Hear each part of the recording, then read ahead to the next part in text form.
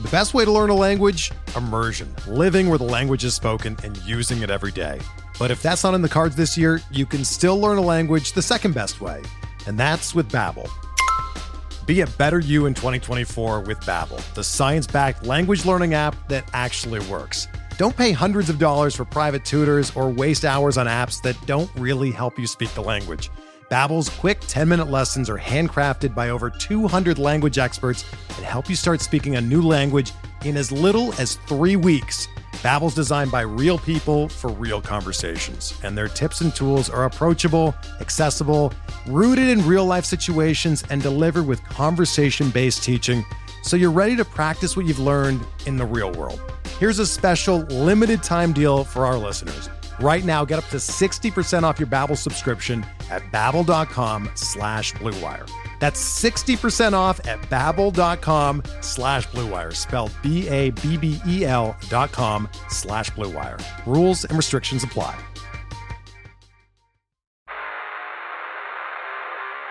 You don't want it. You don't need it, but you're going to get it anyway. The Kevin Sheehan Show. Here's Kevin. Tommy's here. I am here from Hager CG via the Apple Podcast Review.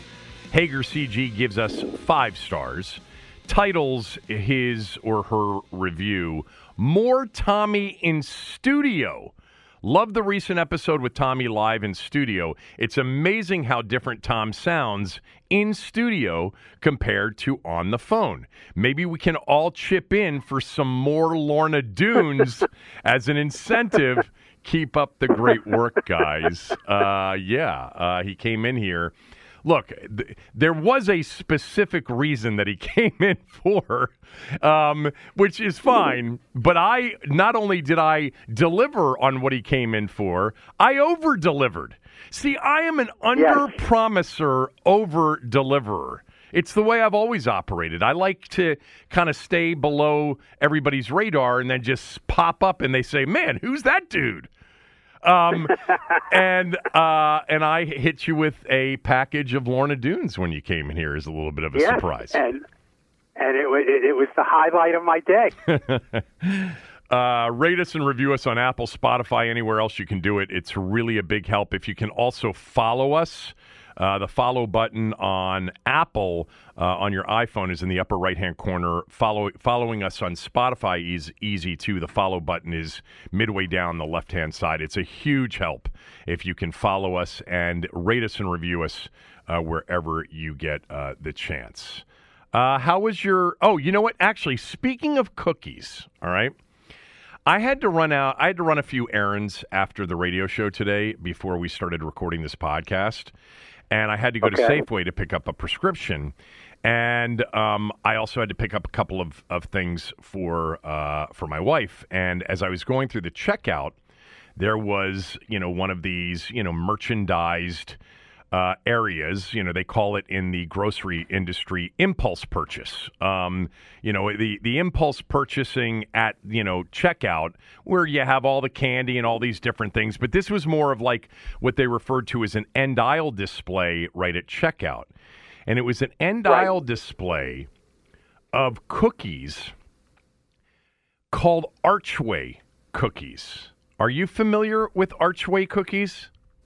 Very, very familiar with them. Not for my own interest, but I know my wife's family was big into Archway. I think they're a Philly product.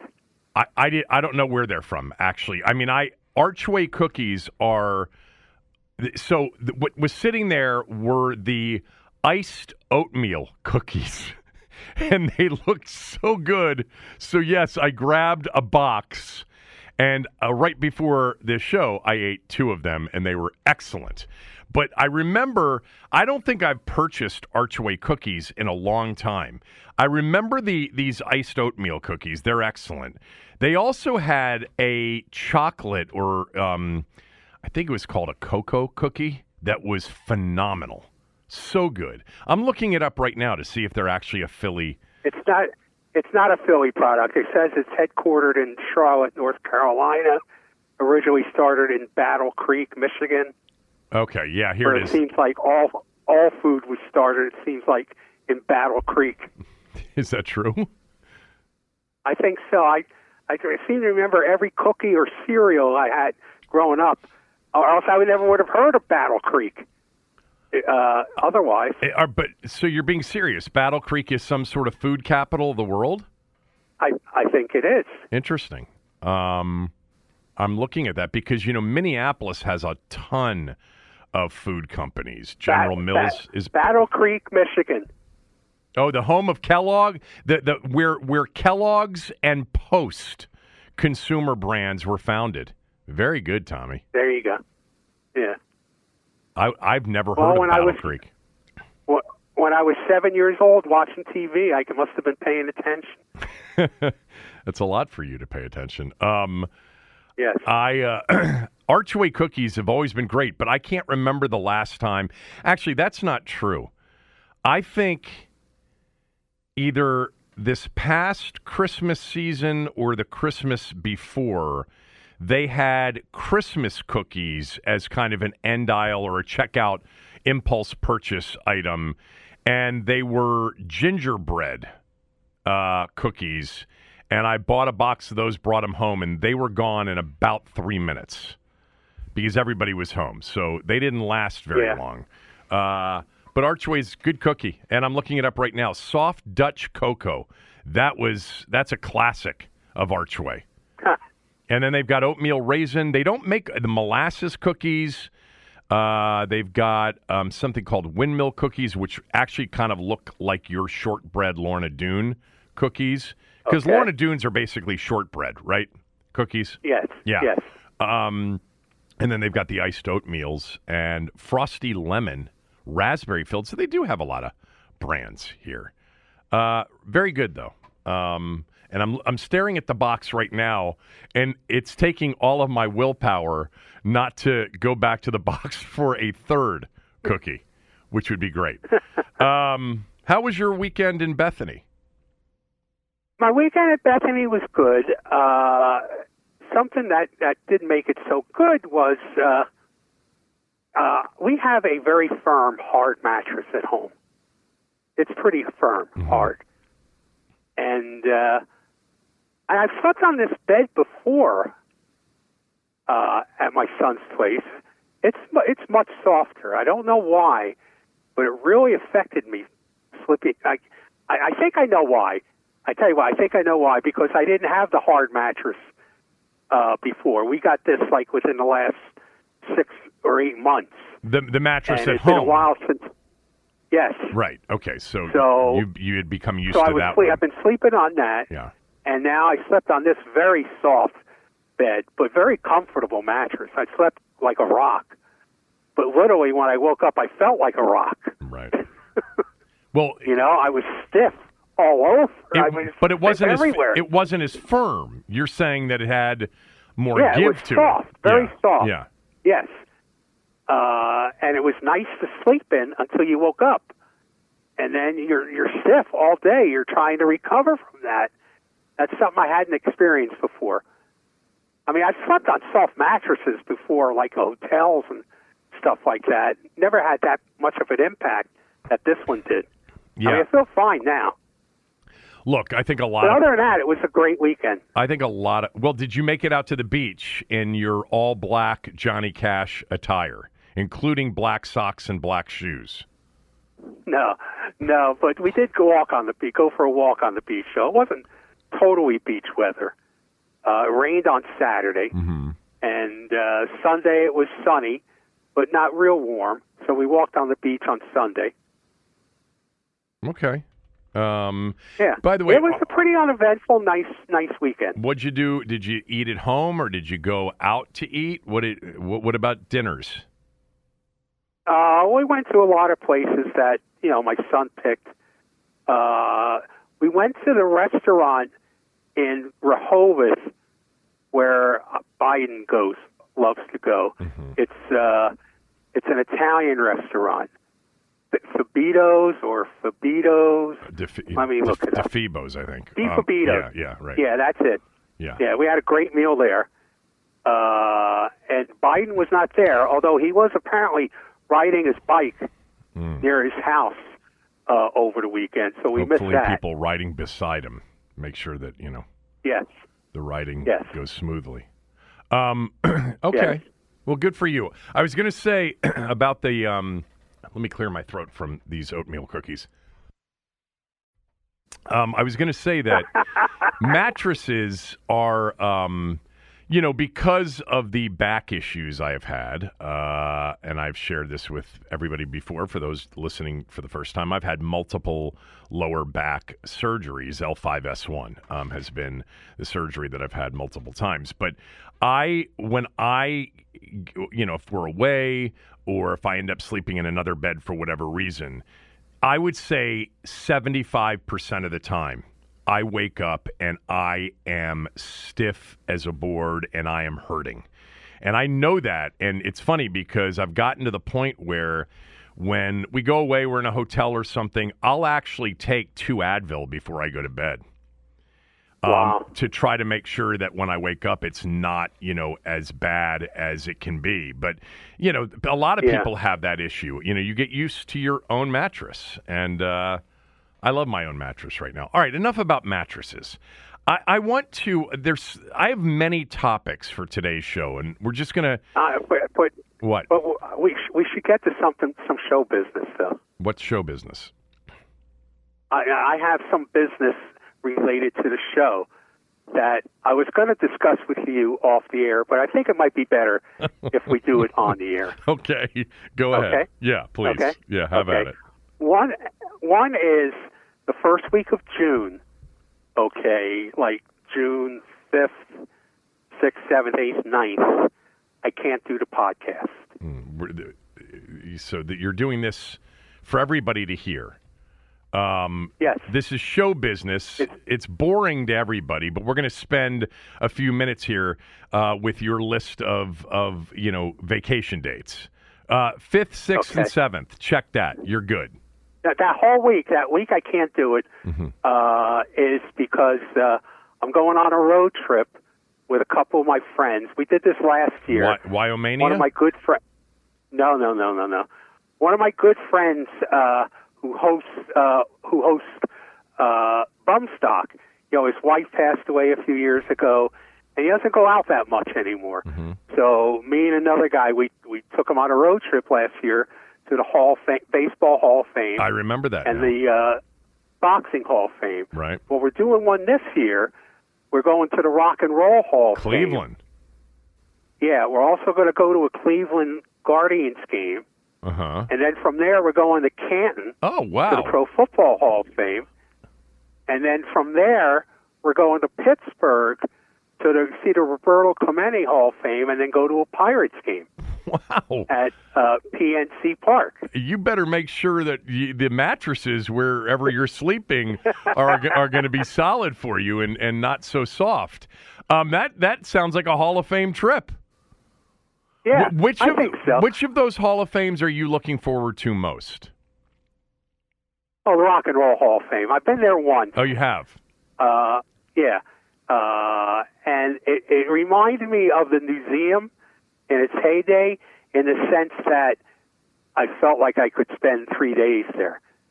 I went to the Rock and Roll Hall of Fame when I covered, baseball on a regular basis, and was in Cleveland for, I think, a playoff game.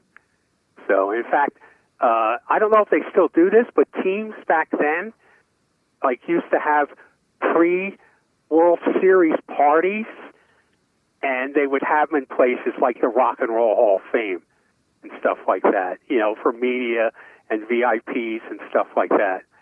So I've been there a couple of times, but I really enjoy it and looking forward to that. I've never been. It's on my list. I'm going to tell you right now, I've never been to, I don't think, any Hall of Fame. I've never been to Canton. Obviously, that would be my first choice of the sports. Springfield, Mass. would be my second choice. I would love to go to the Baseball Hall of Fame, too. That would be so much fun. The Rock and Roll Hall of Fame, I was going to ask you, isn't the Rock and Roll Hall of Fame fairly new? And when I say new, didn't it open in the 90s? Because I had to go to Cleveland all the time in the 90s. First National Supermarket's finest. which, by the way, was an Ahold company, same company that owns Giant. But I used to have to go there all the time, and for whatever reason, I kind of remember it being opened up in one of those years, like early to mid-'90s. Does that sound right? Yes. Okay. Yes, it sounds right. Absolutely.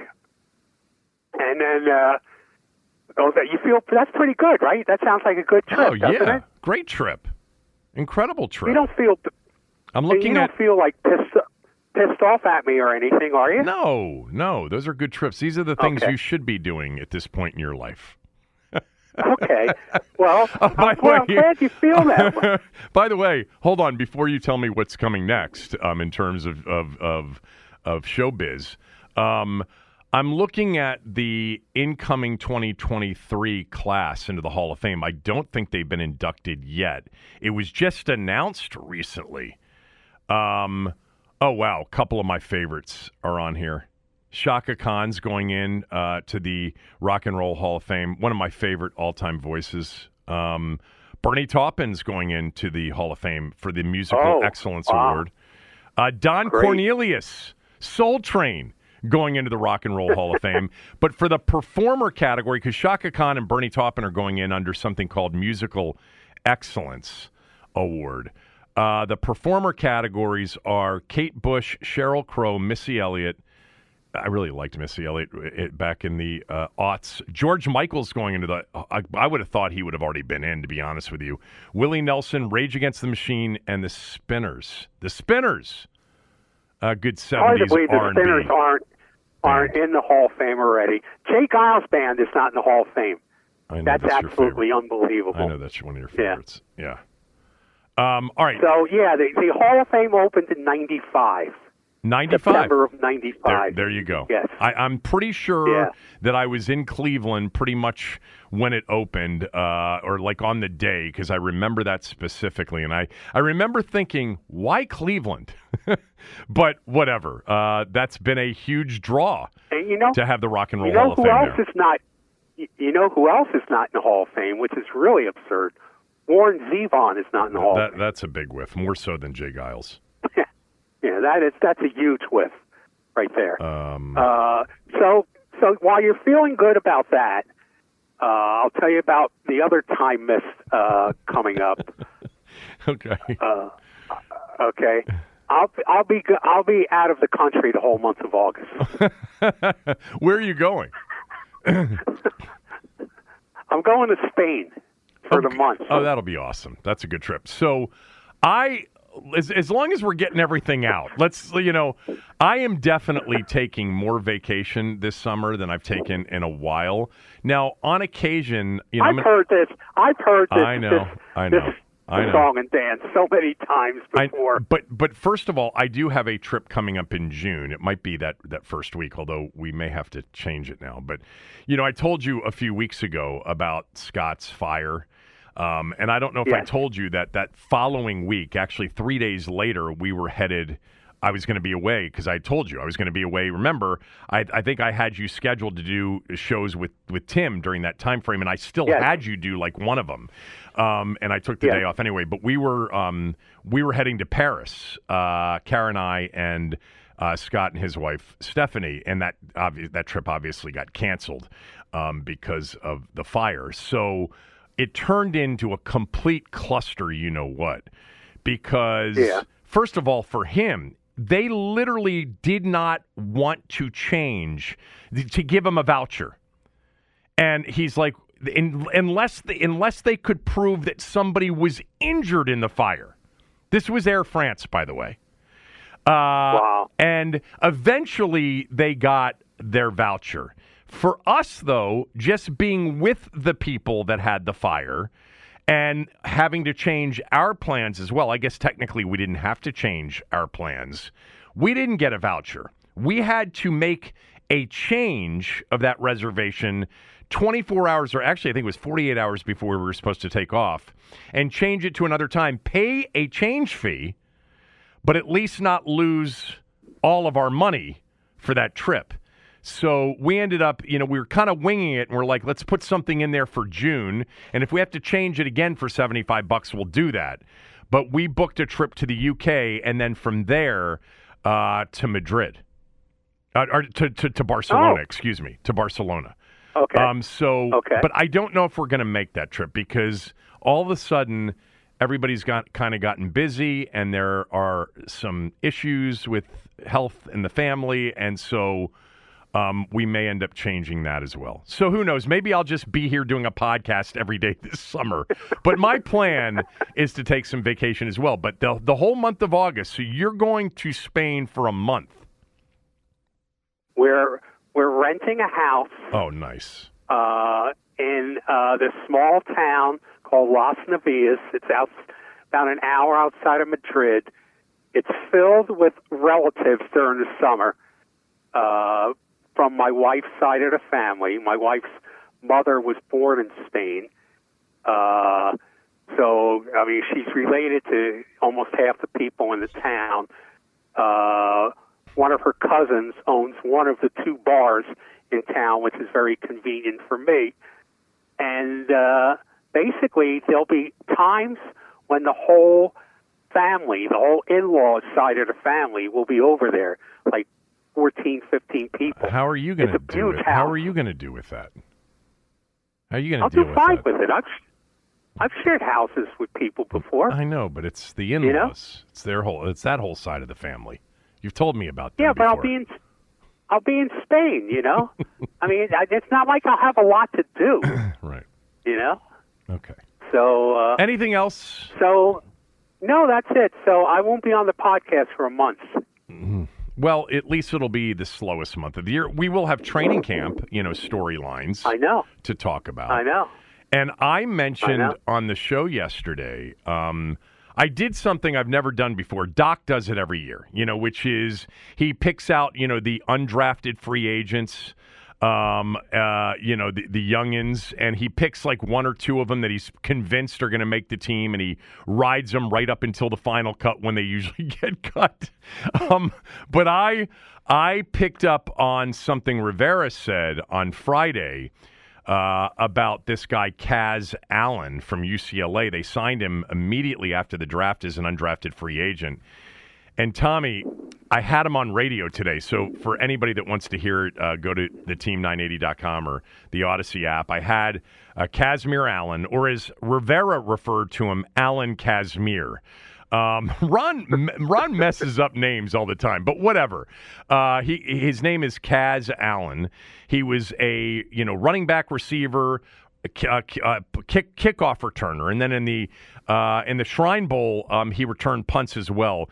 And they love him as a returner prospect. But this guy was really good at UCLA overall. But he holds the record, the high school football record, for touchdowns in a season. In his senior season in high school in 2017 out in California, he scored 72 touchdowns. Wow. Oh, my God. 72. So I had him on the show today. I really liked they need a returner. He could. I think he's going to end up being the punt returner and kickoff returner. I think there's a chance that happens.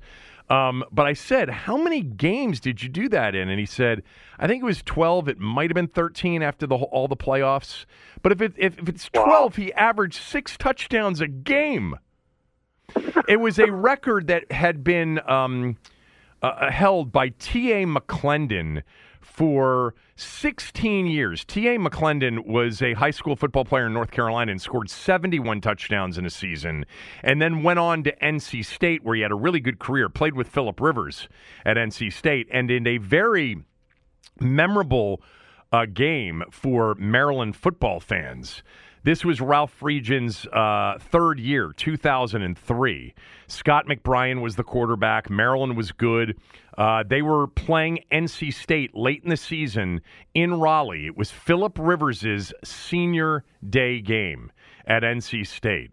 And the game was for the second place in the ACC in a bid to the Florida Citrus Bowl, I think it was. No, the Gator Bowl. It was a bid to the Gator Bowl, and because Florida State won the league that year outright. But Maryland missed an extra point down 24-23. Nick Novak, who was the kicker for the Redskins, remember, for a few years, kicked in a lot of different places, missed an extra point. And on the ensuing drive, NC State trying to run out the clock with a 24-23 lead, T.A. McClendon, who was the running back for NC State and a good college running back, and held the record in high school at the time, 71 touchdowns in a season. He got hit in one of the most incredible hits you'll ever see by the perfect name for a hit, Leroy Ambush.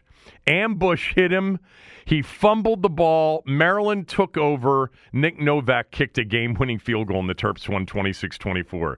And I remember, those years, Ralph Friedgen was a hell of a coach. I mean, he's one of my favorite all-time coaches in recent memory. He was so good. They always were massive overachievers. He never promised anything, by the way. He was Joe Gibbs in college. Man, I don't know. We looked terrible during practice this week. I don't know who we're going to play at receiver. Meantime, we got Duke coming in. And the Terps are like a 27-point favorite. We got Duke coming in, and they've been playing well. I don't know if we can win this game. We need everybody at Byrd Stadium. Like, he was the Gibbs of college football for around here. But T.A. McClendon held that record. But 72 touchdowns. His record was he had 8 touchdowns in one game.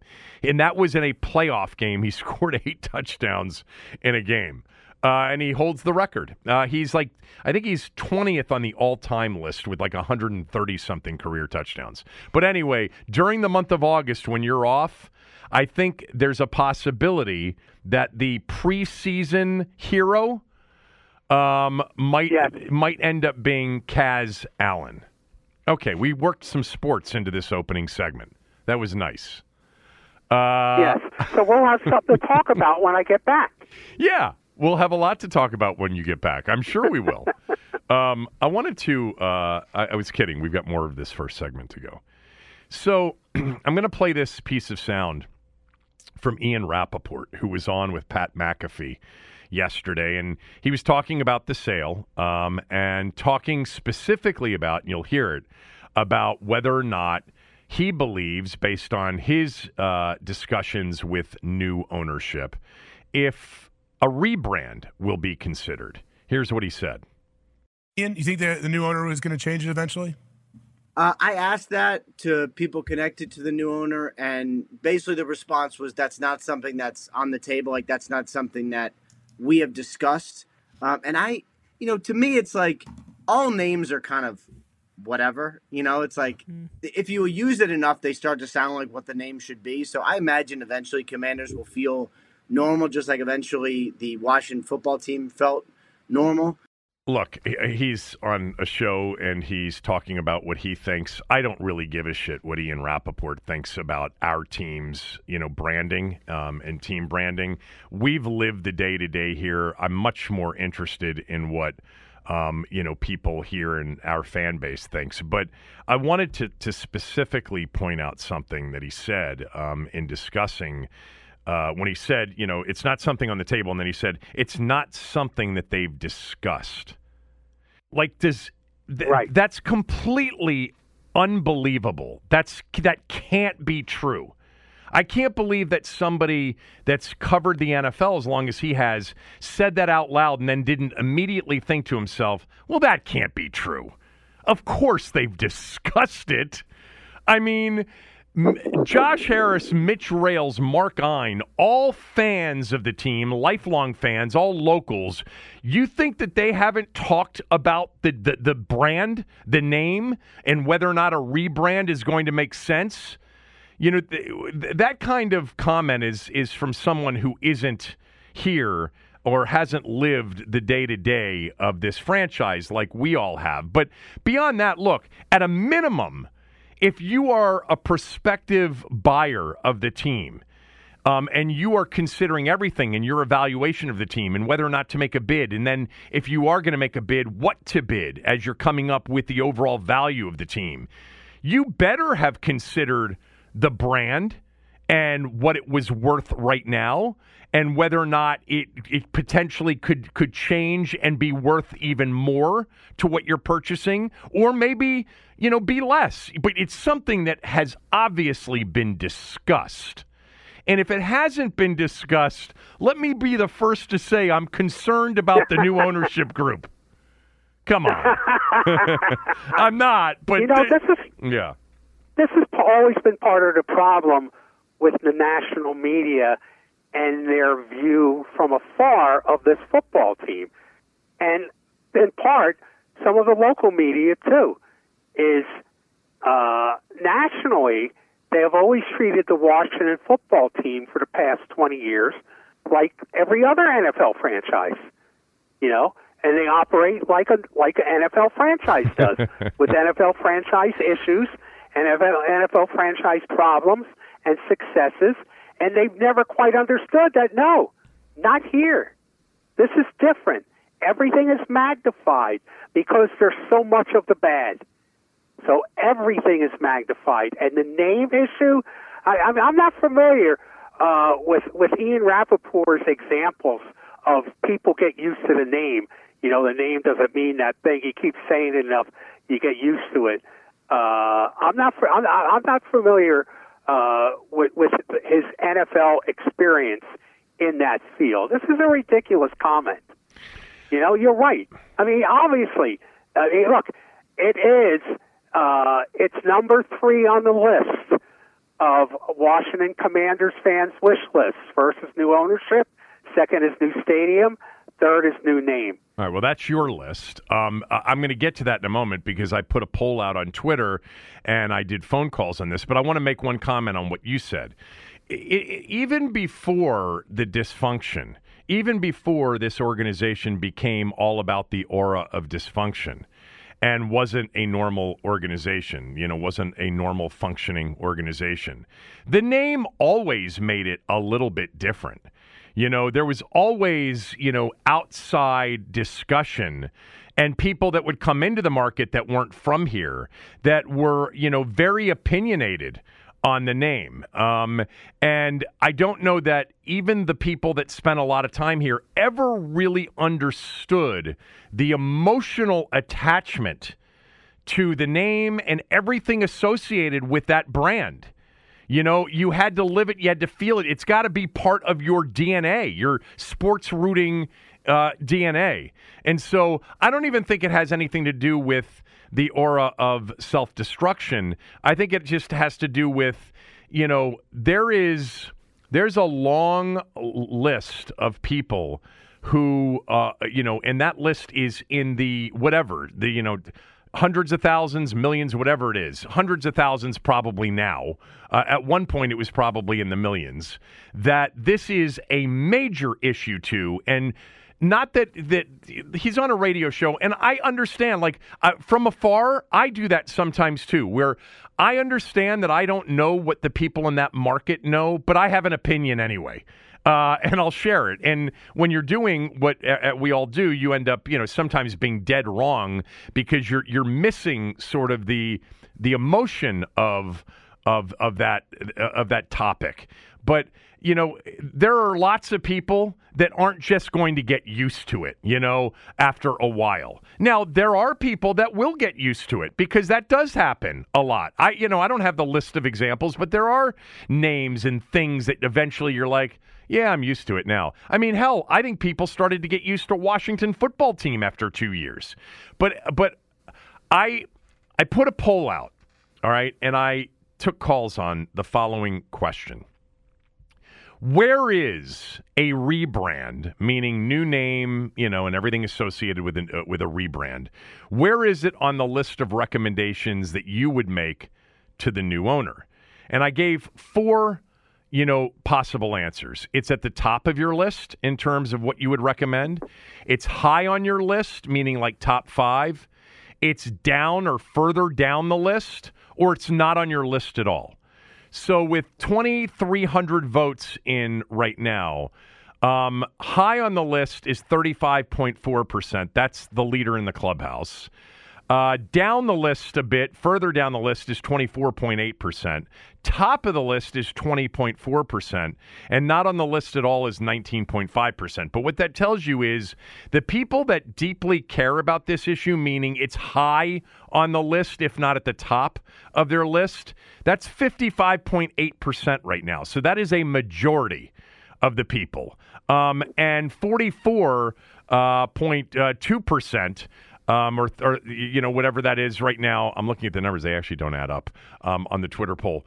That's Twitter for you these days. But less than half of the people think it's not as big of an issue. So this is a big issue. And, this is 2,300 votes of, by the way, most of the people that are voting on one of my Twitter polls are, fairly familiar with the team. I would say most are, if not, big time fans of the team or used to be fans of the team. So you don't have an emotional answer to this. You gave what you think you would recommend, right? If they came to you, your recommendation would be what again? Well, my first recommendation would be to fire everybody with any kind of influence in the building. Okay, that would be my first recommendation. To bring in your own team in the top management levels on the football side and the business side. The second would be obviously to prioritize the lobbying for a new stadium. Then my third one would be that you're going to have to change the name. Right. I mean, I think you're right. I mean, I have no horse in this race, but I recognize the passion that over a year later, that this fan base still has against the team's name now, the Commanders. I recognize that that's an issue for a lot of people. Yeah, that's actually an important point because it's not just the people that want the old name back. It's a lot of people that just hate this name and feel like they botched it 7 Ways to Sunday, which they kind of did. For me, yes, they did. With a horse in the race, number one, and I talked about this on Saturday's podcast when we did a special podcast after the announcement on Friday that they had a deal, a signed deal. Number one is you've got to set the course for winning. So that means, by the way, let's also just mention they can walk and chew gum at the same time. They can be working on all of these things simultaneously and will be. But this is more in terms of prioritizing. Winning is the most important thing. It matters, and you've got to figure out whether or not you have the people in the building on both sides of the building that will contribute to winning. To me, it's about time this organization hires a true general manager and gets out of the way and lets that person do all of the decision-making when it comes to the football operation. So that, to me, is number one in terms of my personal priority. And I would also just emphasize, this is a personal thing. Like, I've seen people lecturing on Twitter about, if the rebrand is anywhere near your top 20, you're not even a real fan. Shut the fuck up. Like, but seriously, this is a personal thing. You can't get somebody to feel differently because you're keyboarding at them. It's so stupid. Of course this is meaningful to a lot of people, and maybe to others it isn't. I don't have any problem with somebody, even a lifelong fan of the team, that says, honestly, I don't even care about that anymore. I just want a functioning organization with a general manager. I want a new stadium. Let's go win and play some games. I don't have a problem with somebody that feels differently than I do, but it's amazing. I'm convinced it's the same group of people, the same dopes that were screaming at me for absolutely panning the Carson Wentz trade, and then they're the same people that are convinced that if you're saying anything critical about this Sam Howell situation, well, you're not a fan. Of course he's going to be good. Shut up. For me, the name and the branding is really important.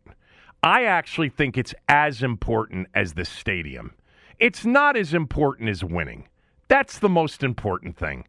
Because if you don't set the course for the ability to be a competitive, sustained, winning franchise, none of this other shit after all we've been through is going to matter anyway. But I think that getting the name right is important. And I don't like this name. I don't like the uniforms. I've said this a million times. It very much felt like a bit of a death knell for me, and I know a lot of people. I mean, people that said they weren't even expecting to feel that way, like Cooley, like Riggins, said it doesn't even feel like my franchise. And I've said to you and everybody else, 2-2-22 is when literally it felt to me like, oh my God, this is an expansion team. And it's not my team anymore. So I would like to see Washington as the brand. Not Washington football team. That was too clunky. FC Washington, Washington FC, or just Washington. I would also like to see an effort to bring the logo back because the logo wasn't offensive to anybody. This was never an issue with even most of the activists, I don't believe. But if they believe that Native American imagery in any way is a non-starter, that's fine. Keep the W on the helmets. But bring the uniforms back, please. Bring the uniforms that we've worn for basically my entire lifetime back, or some version of it. I think it's important. It's important to me. Now, I'm not closed to the possibility that in 5 years, if they're a really good team and I like the coaching staff and I like the ownership because it's my hometown team, that I won't say, all right, I'm used to it. I'm used to the Commanders. That might happen. I'm not discounting that as a possibility because I don't get so... There are things that I dig my heels in on, but I've on this name, as you know, because we've talked about this together for over a decade now. I was always open to, if this really is hurtful to a large group of people, let's change it. There just wasn't ever any proof of that was true. I know the old name's not coming back. I understand that. I don't even know that I would advocate that they go down that path because why would you bring controversy into something that you just paid $6 billion for if you don't have to? It's different when you had the name because it was an 87-year-old brand, and there was a significant risk to losing it, as we've seen, by the way. That was predictable. But I'd like to see just Washington be the brand, personally, and bring the old uniforms back, and that would be meaningful to me. Not at the same level if I were making the recommendations of you got to find a real football person, you've got to turn that person loose, you've got to empower that person, you've got to give him all the autonomy in the world, so that's kind of where I am on this. I'm not surprised that more than half the people listed.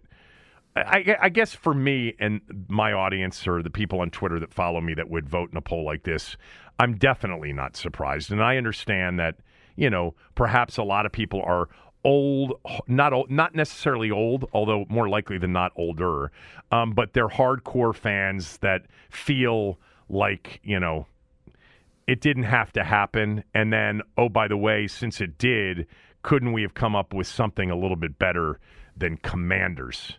And those are the fans that the new ownership has to win back. No, they don't. Maybe not.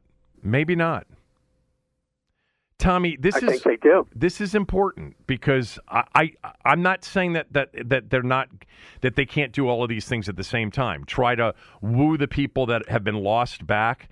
But to me, and I talked about this on Saturday's podcast, I think one of the real interesting things to watch with this new group when they take over the team is what is their strategy? The rebrand stuff will tell you a little bit about their strategy. What is their strategy to build a fan base? Because it doesn't have to be build back the fan base. This is a different market now.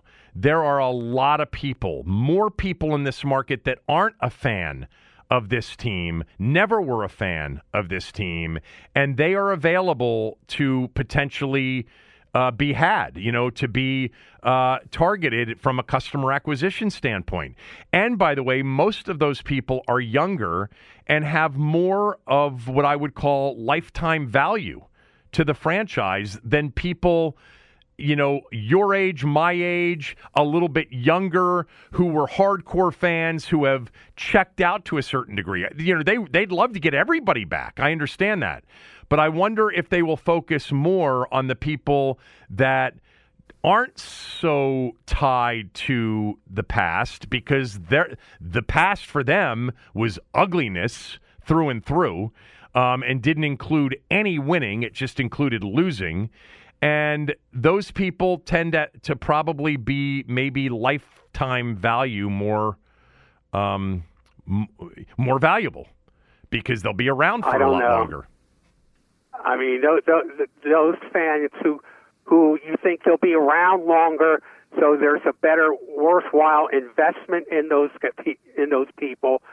Those fans don't reciprocate with a similar investment back, whereas the hardcore fans do.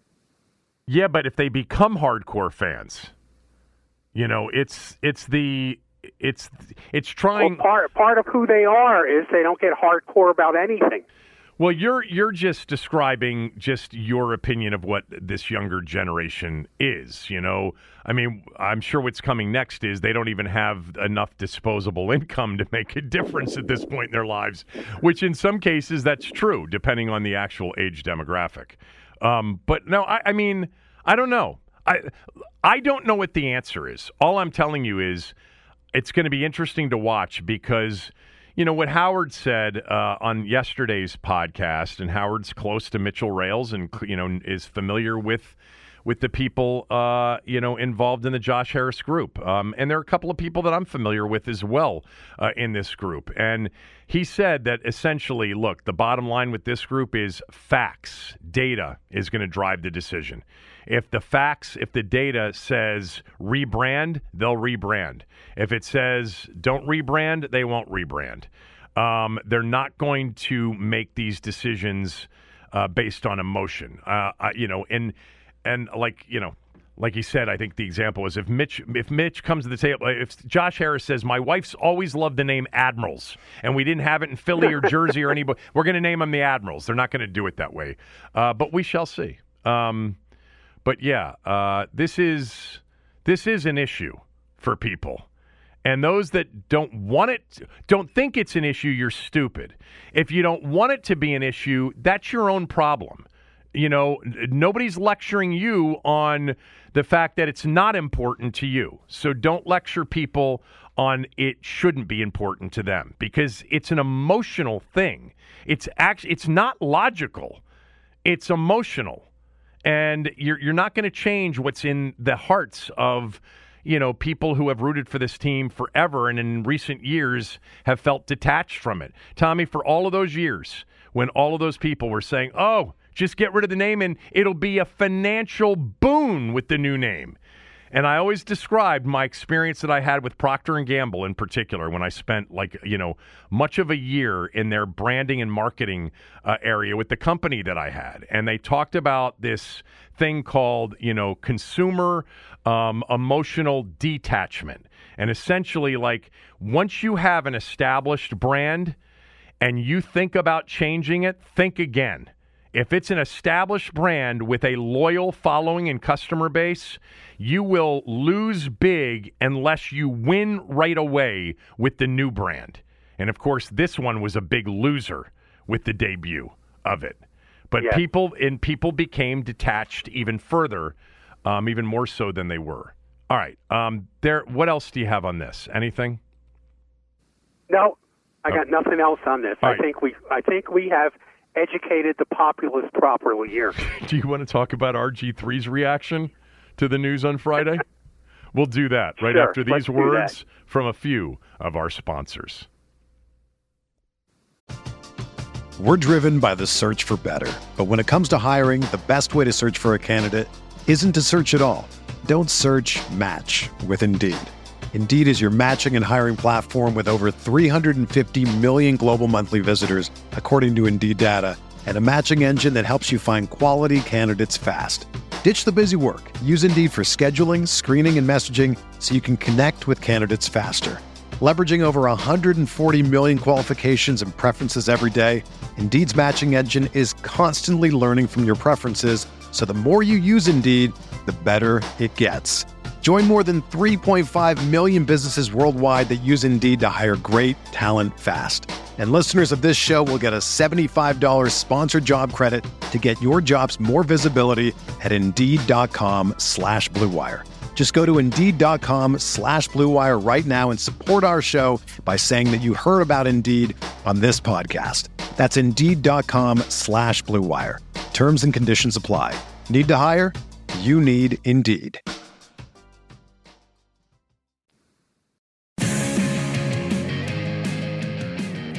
This segment of the show brought to you by MyBookie. Go to mybookie.ag or mybookie.com. Use my promo code, KevinDC. NBA Western Conference Finals tonight, people. Denver's a 6-point favorite to beat the Lakers in Game 1.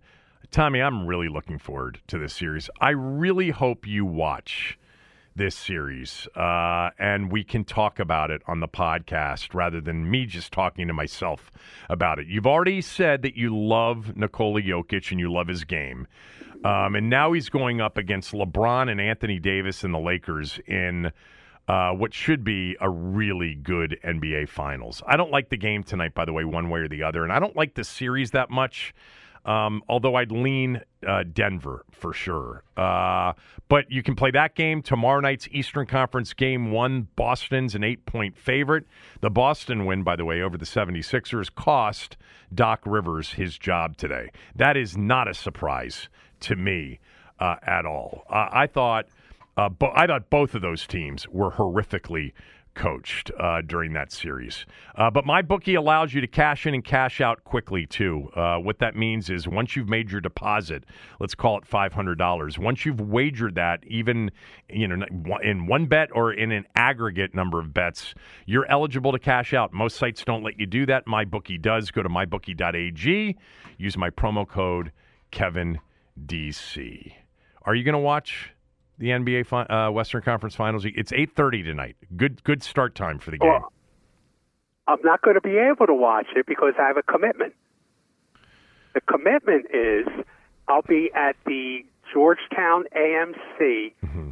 I will be moderating a discussion about the movie It Ain't Over. It's a documentary that's making its debut around the country this week about Yogi Berra. Oh. And it was produced by his granddaughter, Lindsay Berra. And after the film, I'm going to be moderating a question and answer session with the crowd with Lindsay Berra and the director of the film, Sean Mullen. Sounds like a lot of fun. Yes. It is. No, it is. People don't. People don't. People just don't realize the story of Yogi Berra in the sense that he was one of the greatest, biggest winners. You've told me in this sports so many times. history. I know, yeah. And his personality overshadowed that. I mean, he became the biggest ad man on Madison Avenue. He sold everything. And it was just because everyone liked Yogi Berra. And he didn't go out of his way to seek any of it. Wow. And that's what he's known for now, instead of the fact he won 10 World Series as a player and went to the Hall of Fame as one of the greatest catchers of all time. He really was, wasn't he? Oh, my God. Yeah, he's one of the greatest players of his time. He won 3 MVPs. Yeah. 18 All-Star games. He's also been quoted many times over the years. That's what I mean. That has overshadowed the athletic accomplishments. Right. Well, so I won't be watching your little NBA playoff game.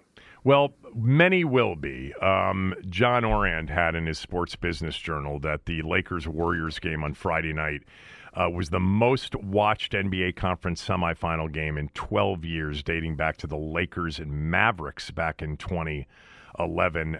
John was on with me on Friday on the radio show and said these NBA playoffs are through the roof ratings-wise. It does not surprise me. They've been great. And one of the things is they've been unpredictable. You know, you don't have the lock, Cleveland. We're going to see Cleveland Golden State in the finals, so what's the point of watching up until then? By the way, real quickly, before we get to the RG3 thing, what did you make of the NFL and NBC/Peacock making people pay for a playoff game this coming January? A playoff game, January 13th, wild card weekend. The Saturday night game will be streamed on Peacock. You'll have to pay either commit to $4.95 a month with Peacock or pay $49.95 for the year to watch an NFL playoff game. Is it Peacock or Peacock Plus? I think it's just Peacock, isn't it? Okay, well, I already get Peacock. Just popped up on my TV once. You have to pay for it. I have to pay for it. You're going to have to pay really? for it. Yeah. When Peacock launched just a few years ago, they launched, Tommy, with The Office because they purchased The Office rights and it left Netflix and it's now on Peacock. And that was their big draw is we've got The Office on Peacock. So do you know what Peacock NBC's paying the NFL for this one game to be streamed? Have you seen this? No. $110 million for this one game to be streamed. And so, look, the Amazon games last year still drew 8, 9, 10 million, much less than, Thursday Night Football when it was on cable. But if for a playoff game, you're going to get 5 million people to commit to, basically between 50 and $60 a year. It's going to more than pay for itself. Yeah, I mean, it's on the surface, it appears very selfish, a money grab, all of these things, because the NFL doesn't need the money. They don't have to go out of their way to be charging their fans to watch their playoff games. On the other hand, somebody had to be the first, And it's ironic. It's surprising that the NFL is doing this because they don't like being the first. They like to have somebody else make the jump and see how it turns out, and they'll say, okay, now we'll do it. But this is, if you believe in streaming, this is the inevitability of the future. So, the NFL could have said, no, we're not going to do that. We're not going to have our fans put up with that, but then they might get left in the dust. And that's not like the way they like to do business.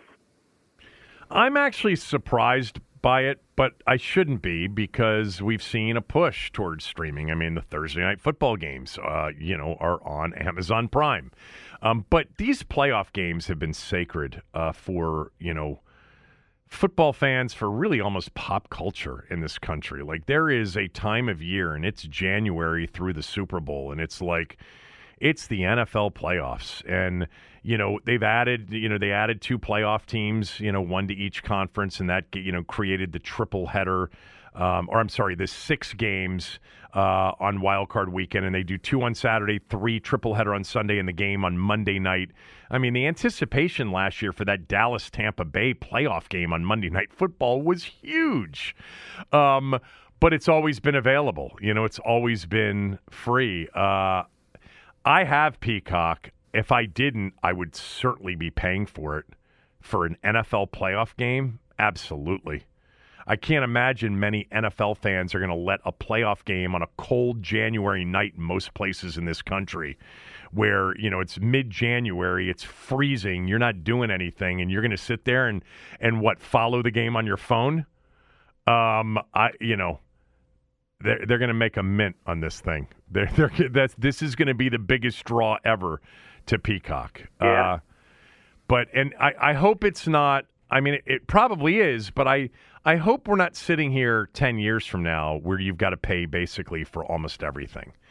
If you're in the local markets, by the way, of the teams that are in the game, you'll get the game free, Yes. on NBC, Yes. your local NBC affiliate. So, for Washington fans, Sam Howell should have them in one of those wild card games. Maybe it'll be the Peacock game. All right. So, actually, I'm thinking about this. You were on with me Thursday, and then the news came Friday about this sale being final. So, Yes. So why don't you give me your thoughts on that before we play the RG3 reaction to it? Well, it's funny. I didn't seem to get as excited as some other people did. Not as much as excited about from a news value as other people did, because I thought, this had already been announced for all intents and purposes with the agreement in principle. I know these things fall apart, but they already drove down a road where they really couldn't turn around and go the other way, I felt. So, I mean, that the initial announcement to me was a much bigger deal than this was. And that was my reaction, kind of. I felt that this was inevitable the day that Jim Irsay walked out of the owners' meetings and fried Dan Snyder publicly to reporters. I thought there was no turning back after that.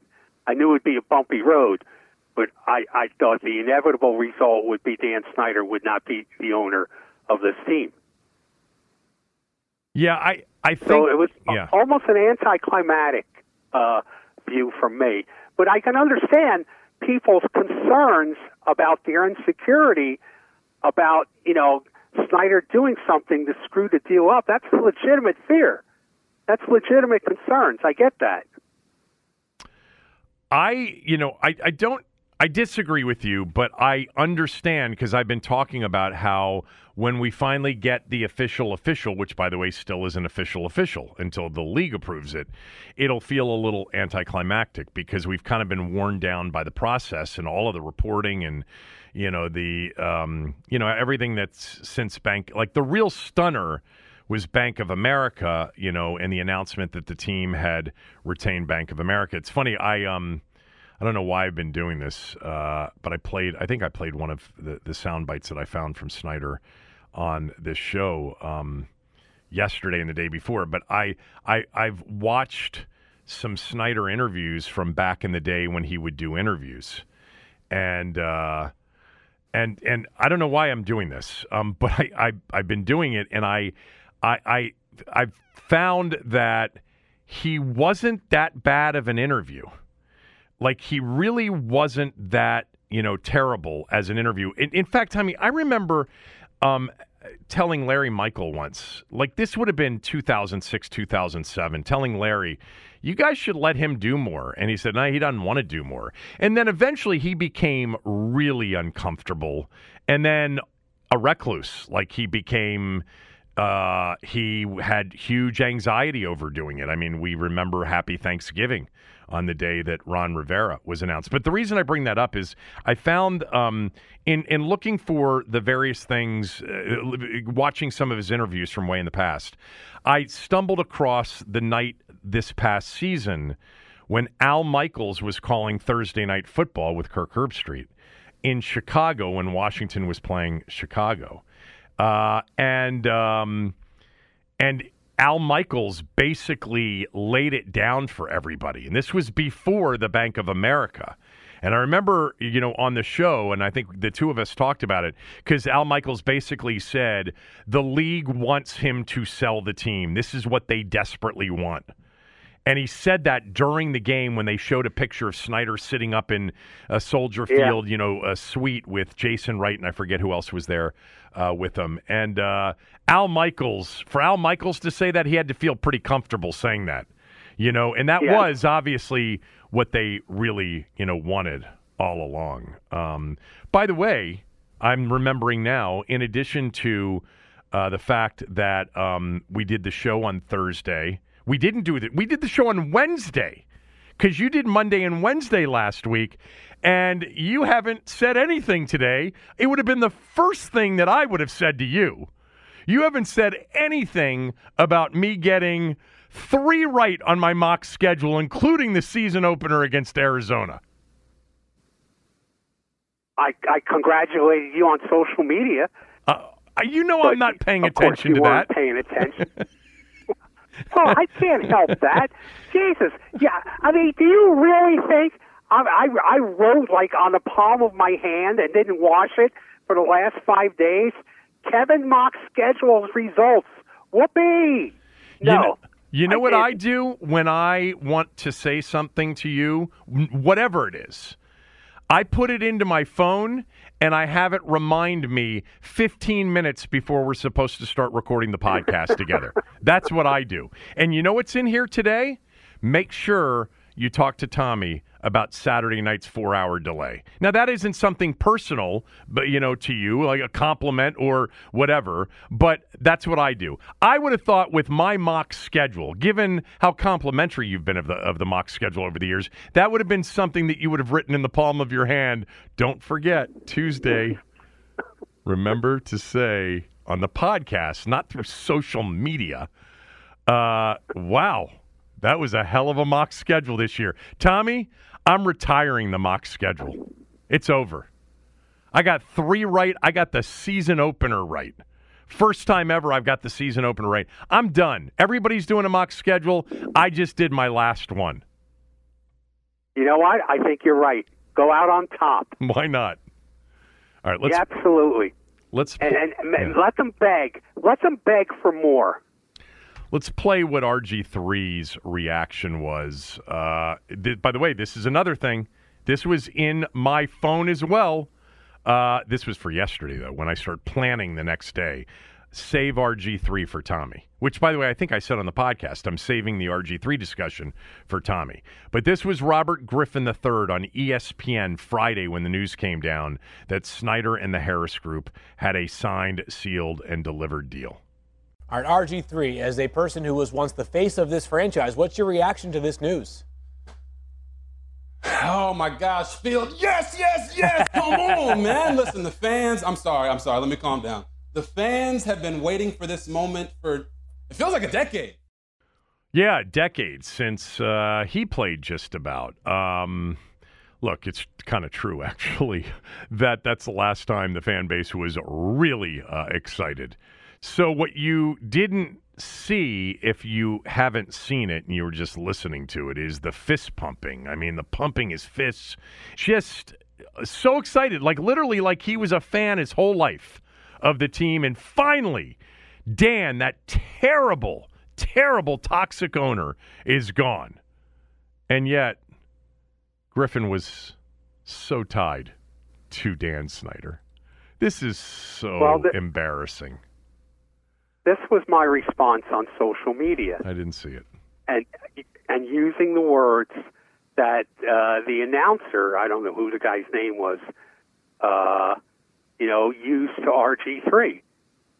As a person who once used Commanders owner Dan Snyder's yacht to go on his honeymoon, ... That was my response. Yeah, you're not. I thought we weren't supposed to talk about that. I don't know who you're talking about. Okay. I never made any vow not to talk to anybody about that. Okay. Why? Well, because there were some people that were worried that it was a bit of a circumvention of the salary cap. At the time. I mean, 11 years ago. There's got to be a statute of limitations on salary cap violations, right? Yeah. Yeah, 11. Yeah. That's 11 years ago. I think it's safe. I think it should be safe. Yeah, Okay. look, I mean, is anybody really surprised? I mean, this is someone who lacks so much self-awareness and is delusional about his time here. Nobody really wants him. Like, just that idea that he put out a few weeks ago about maybe being a part of the Harris Group. I mean, that would be another one. Like, if the Harris Group actually included him in part of the deal, and clearly they didn't, we've seen the list of people, that would be a total total swing and a miss on understanding what the fan base would want. I think, on one hand, I want to go back to what I said way back then, and it's no longer applicable. But he was a young person, and he had been entitled all along, and he went to the worst owner in the league to be a young and entitled star, because Dan was a star effer his whole ownership time. And so this was going to be the latest in the line of people that he wanted to be his pal. But my God, I mean, he entitled him, he empowered him. Griffin had, according to everybody that was there at the time, privileges that other players didn't have. And ultimately, Snyder picked him over Mike Shanahan, Kyle Shanahan, and Matt LaFleur, to name a few. And I've said this a million times over the years. It's so ironic. But my God, if somebody in his life had said, don't let Mike go. He's the best thing for you. Kyle is the best thing for you. Matt LaFleur, all of these people are really, really good for your career. They'll get the most out of you. But no, it was go catch your dream. No pressure, no diamonds. Light you up. Work hard, stay humble. It was get rid of him and let me go trademark as many hashtags as I can. And it just. I don't think the self-centered attitude can be chalked up to maturity. Even back then, I just don't think it can.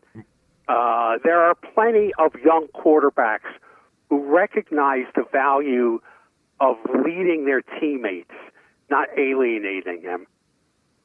Plenty of young quarterbacks. Most, I think, recognize that.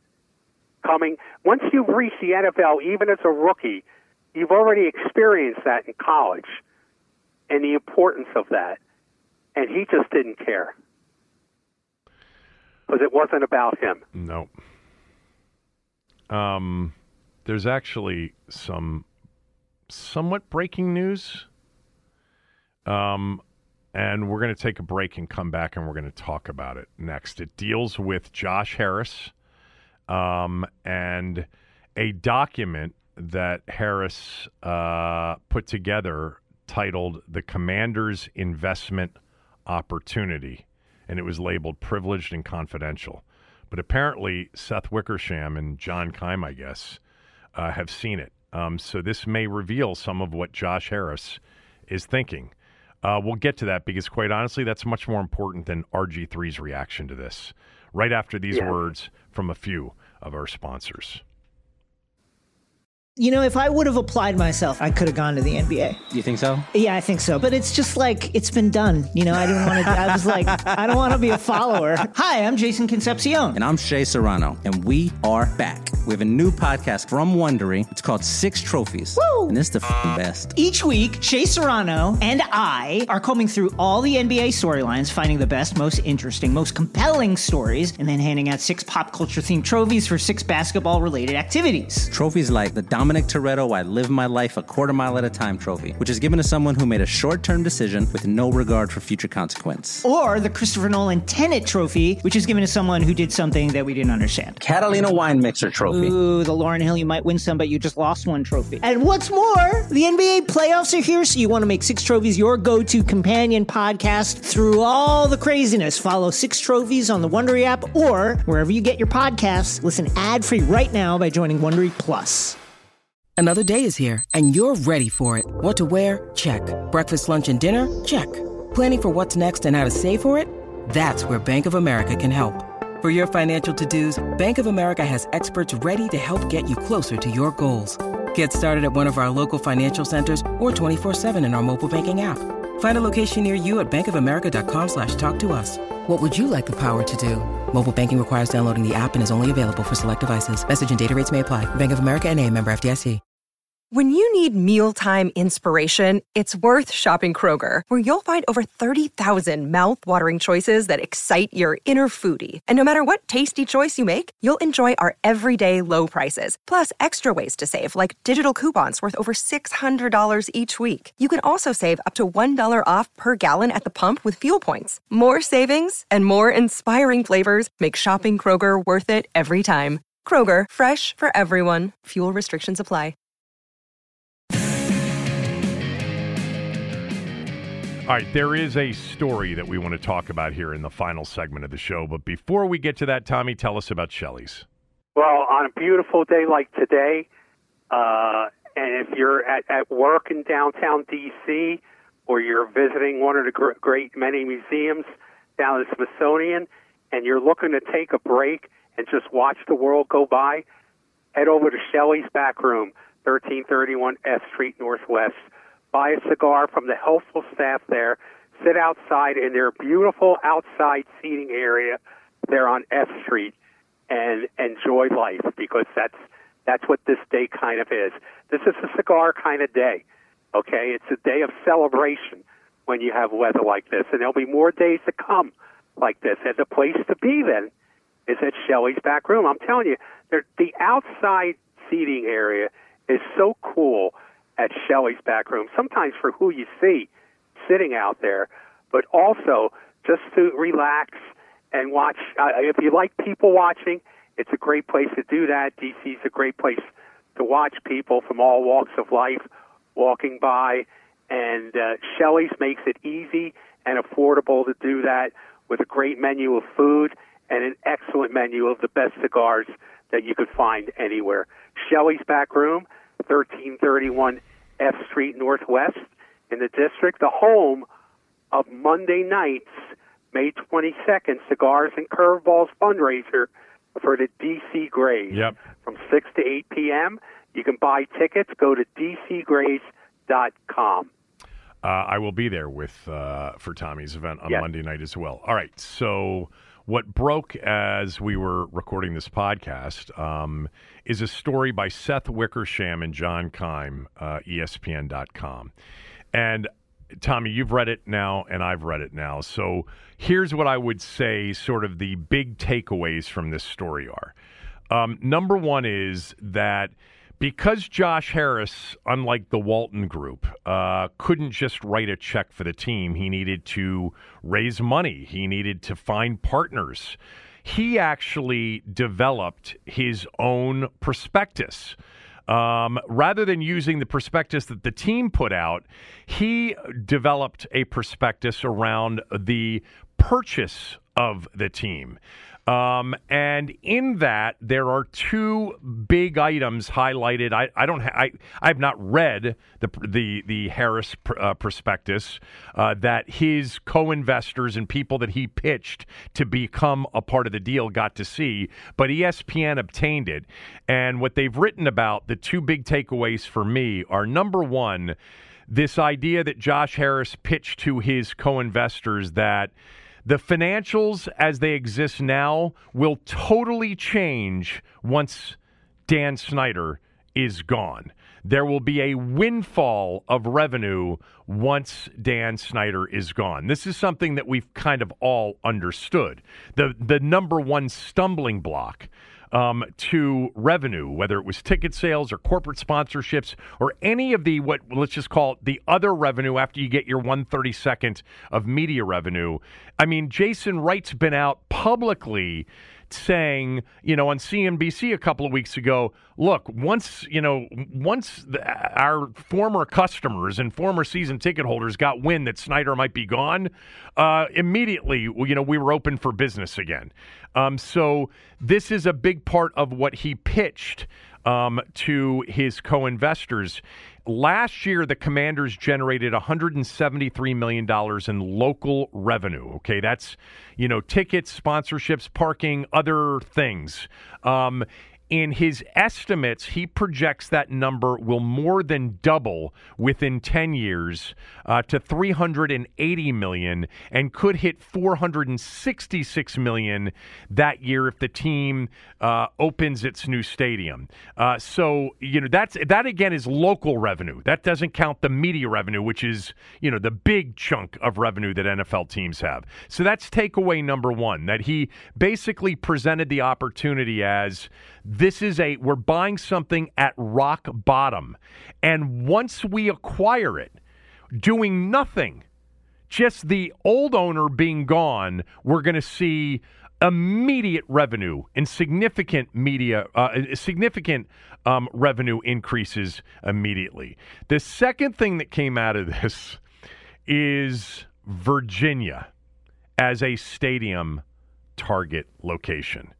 I'll read from the paragraph. The Commanders think Virginia will, quote, offer the best incentive package, potentially up to $1.5 billion for a new home. The sum would nearly double the American record of $750 million in public funds the state of Nevada put towards the Raiders Stadium in 2017. So this was a big part of the prospectus in talking about without Snyder, what Josh Harris believes Virginia would be willing to do for a new stadium. Now, they do say in the prospectus that other opportunities are FedEx Field site and RFK as potential locations. But Virginia is the one that he highlights and predicts that they will offer the best incentives for a new stadium up to $1.5 billion. No specific location in Virginia, Tommy, unless I missed it, is mentioned in this story. What did I miss?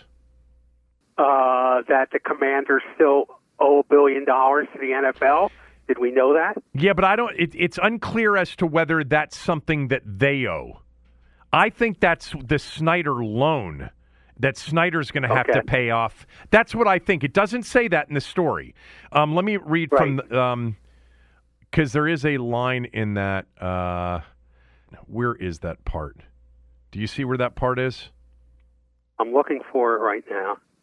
Here it is. The prospectus also shows the Commanders owe $1 billion to the NFL, but the document does not detail the terms of the debt. I think it's the Snyder debt that he borrowed from the league to pay off the minority shareholders Shar, Smith, and Rothman. And maybe there's more in there too, because remember they waived the debt limit to allow him to pay, to buy out those minority shareholders, which, by the way, he got a really good deal on. But anyway, so Another thing is this document is dated March of 2023. Right. And the story says there's a number of versions that have been produced of this document throughout the bid process. Yeah. That's not unusual with that kind of prospectus, is that as things change or you learn more, you got to go in and make certain changes to especially things like numbers, and maybe there are other things they learned as they went through due diligence. But it's unusual, at least according to this story, for somebody who is buying the team to then turn around and rather than just handing the prospectus that Bank of America put together for the Commanders, for the Snyders, and handing that to prospective investors, he put a whole pitch together by himself, which, by the way, it's so interesting to me because I think Snyder's best pitch for the best possible price would have been to say to all of the prospective bidders, hey, once I'm gone, everything's going to change. I'm the problem. But I guess the prospectus didn't say that, so Josh Harris had to say that. Yeah, I doubt if Dan Snyder would approve of a prospectus, even to make money, that says, when I'm gone, you're going to make a lot of money. Right. I doubt if he would do that. Look, my feelings about Virginia. I mean, in 2031, Well, that's 3 governors away. Yeah. Well, that's the other what thing. They're talking about of a new state. Yeah. Yeah. Well, yeah, but that's the other thing is it's not 2028 anymore. It's 2031. I mean, we're talking about, and actually there's something in here that says it's actually could be a decade before a new stadium opens because he can't write the check himself. Right. And he also is in the process of fighting, like I talked about, to get in a new arena built in Philly for his other sports team, the 76ers, which is run into its own share of difficulty. I mean, really, it's. I can't believe that anybody familiar with the history of the politics, particularly on this issue, actually thinks that Virginia would be a viable option. In particular, as we have both had a good laugh about, the possible locations of a stadium in Virginia. I think that what's not mentioned in here, but I'm going to assume, is they're talking about Loudon. They're not talking about Dumfries. Like you said early on, the league is not going to let them move to Dumfries. Like, no offense. No. But they're not letting them move to Dumfries or down to, whatever county that is, Stafford County or whatever. Now, Loudoun County is a bit different, especially with the Silver Line now, all the way out to Loudoun County, right? Or no? I get that. I get that. But yes, it is. It's a little bit different. But philosophically, like I've said, they leave Maryland or the district, they're going to lose a lot of this fan base. I mean, since 1937, people from Virginia have driven across the river to come see this football team play. Now you're going to ask people on the other side to do the same thing. I don't think they're going to be so willing to do it. I just think Virginia is a non-starter. It's a pipe dream, and it's a state that has never done anything like this before, save for Amazon headquarters in Arlington. Right. This is an Amazon's, headquarters we're talking about here. The path of least resistance, where I still think they're going to wind up, is right next to FedEx Field. And it's a little bit bothersome that this prospectus would put this Virginia thing out there, except only as a carrot that they know won't happen. I mean, who would write a prospectus like this?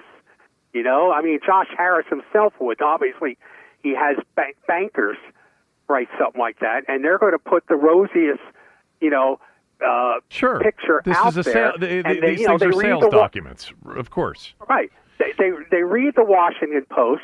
They read the stories about Virginia offered this and that, and they don't either know or care about any of the politics involved in it. Right. So look at this. The state offered the Redskins, the Commanders, when even Snyder was the owner, this amount of money. Plop it in there. Cut and paste it, baby. I would love to see this 43-page document titled Commander's Investment Opportunity. I would love to see that document and read through that document. What's not in here, well, first of all, one thing that is in here is something that Dan Kaplan from The Athletic told me last week on the radio show, I think. But I think Howard disagrees with, which is that this is basically based on the structure of the bid. This is the only team that Harris would be able to buy because there's this paragraph in here. Because Harris, whose net worth is $7.6 billion, according to Bloomberg Billionaires Index. I didn't know there was a Bloomberg Billionaires Index. He needed help to assemble a $6 billion plus bid. He recruited at least a dozen others, including NBA legend Magic Johnson, to buy a stake in the team. The move adds risks. Owners have wondered if the Commanders were to sink into financial trouble, what reserves does Harris have to fix it? But in league circles, it's not as risky as continuing to have Snyder involved in the NFL.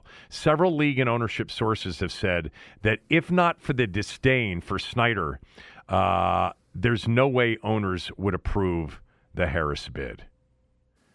Now, I've had people tell me that that's not true and that they have the wherewithal, especially after they land the team, to do a lot of things that they'd want to do.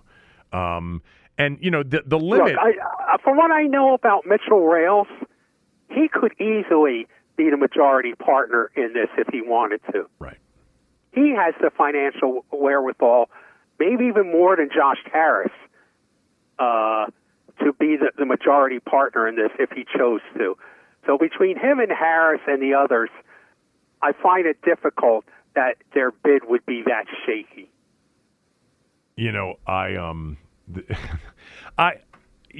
Look, if it were really, really shaky, you see, the problem with this is that there weren't, and I talked about this, there just weren't a lot of suitors for this deal. Bezos didn't want it. It may have been because he was excluded from the process early on. Apostolopoulos and Tillman Fertitta's bids, the Fertitta bid was less than Harris. I mean, this is the surprise about this process, is that there weren't people lined up to buy this team, because $6 billion per everybody I've talked to was at least $1 billion more than what it was really worth. But this group really wanted it, and it was personal to them too, because of this being their team and their hometown. There's a quote in here a couple of quotes from Jason Wright, not for this story, but they're older quotes, and Wickersham and Keim write. Those sources who spoke to ESPN on the condition of anonymity due to the sensitive nature of these circumstances and the confidentiality of the prospectus believe what Harris argues in the document, that a quick rebound for the team is within reach due to a large base of fans who love the team but hate Snyder. Look, this is obvious to all of us. We've known this forever. And then they've got, it's a sentiment shared at the top levels of the Commanders. The Snyders knew the business side would get much better on the other side of this. They're not dumb, said team president Jason Wright back in March. I mean, it's amazing how direct, and we talked about this last week. He's not wrong, and I said it last week. He's not wrong, but I don't know. It would be hard for anybody, as long as you're still working for that person, to essentially say, look, the business side's going to get much better on the other side of this once they're gone. Anybody looking at this, they're not dumb. What's funny? What? You know what it's like? It's like Don King bringing one fighter into the ring, yeah, and then stepping over him when he's on the canvas, exactly, and going home with the other fighter. He did that a lot. That's exactly what it's like. Yes. All right. Anyway, okay, so, more on this maybe tomorrow or the next day. But what isn't in here, what's, somewhat obvious based on its absence, is, at least according to the story, there's nothing in here about the name. Now, I bet that in that perspective, I bet that is such a sensitive issue that's being discussed among the, Rails and Harris and Ein and Magic. No need to alarm everybody about, hey, we're going to have to, ditch this current name and go with something else. But again, I'm not saying that that's what they believe at all. I'm just saying that what Howard said, and I trust Howard on this, they're going to let the facts and the data drive the decision. And if they have figured out, which wasn't hard, that this is a good purchase because immediately the business is going to turn around just because there's a new owner and the old owner is gone. They understand that, right now on my poll, 57% of the people say that this is a top 5 issue or higher. Okay. What else? Oh, I might want to point out. Yeah. I might want to point out that's not in the story, but I think Front Office Sports reported it, that Magic Johnson has already met with Maryland Governor Wes Moore. Yeah, I know. They did report that last week. Yes. We'll save the Nats conversation for Thursday, and I'm going to make a note of that. I'm going to switch my reminder for Thursday to ask you about what happened there Saturday night, and we'll have a couple of more Nats games. They're playing very well. They crushed the Mets yesterday. You know what? What? I don't know what happened Saturday night. I wasn't there. Okay, well then, you know what? covered. I watched the movie Air. I forgot to mention this on yesterday's podcast. You know the movie I'm talking about, right? The Michael Jordan. Oh yeah, Nike story? I've heard nothing but great reviews about it. Oh, great Even movie. from people I know who don't care a lick about sports. Such a good movie with an absolute. So I'm going to be watching it. Well, it's free right now on Amazon. They made it free over the weekend, and it's I think it's still in theaters. But I mean, Matt Damon, Ben Affleck. By the way, Ben Affleck directed this movie. I think everything Ben Affleck directs is great. Didn't he direct Argo and The Town? I think both of those he directed. I don't know. I don't know if he did. He's made some clunkers as an actor, though. As an actor, yes, but not as a director. Jason Bateman's in this. Marlon Wayans is in this. Chris Messina. Chris Tucker is great, playing Howard White, who was an early guy at Nike, played basketball. There's a lot of Maryland basketball ties in this. George Raveling, Howard White, David Falk, who I think John Lucas was one of his first clients. I think he told us that when we did the Lunch with a Legend years ago. Anyway, loved the movie. I thought it was great. All right, we are done for the day, Tommy. We're back on Thursday together. Have a good one. Goodbye, boss. Robert Griffin III, 6 for 6 on the Redskins' first possession. He fires downfield. He's now 7 for 7 as Garcon breaks free. Pierre Garcon will not be caught. 88 yards to number 88 for the first touchdown of RG3's NFL career. This is the story of the one. As a maintenance engineer, he hears things differently. To the untrained ear, everything on his shop floor might sound fine, but he can hear gears grinding or a belt slipping. So he steps in to fix the problem at hand before it gets out of hand. And he knows Grainger's got the right product he needs to get the job done, which is music to his ears. Call, click Grainger.com, or just stop by. Grainger, for the ones who get it done.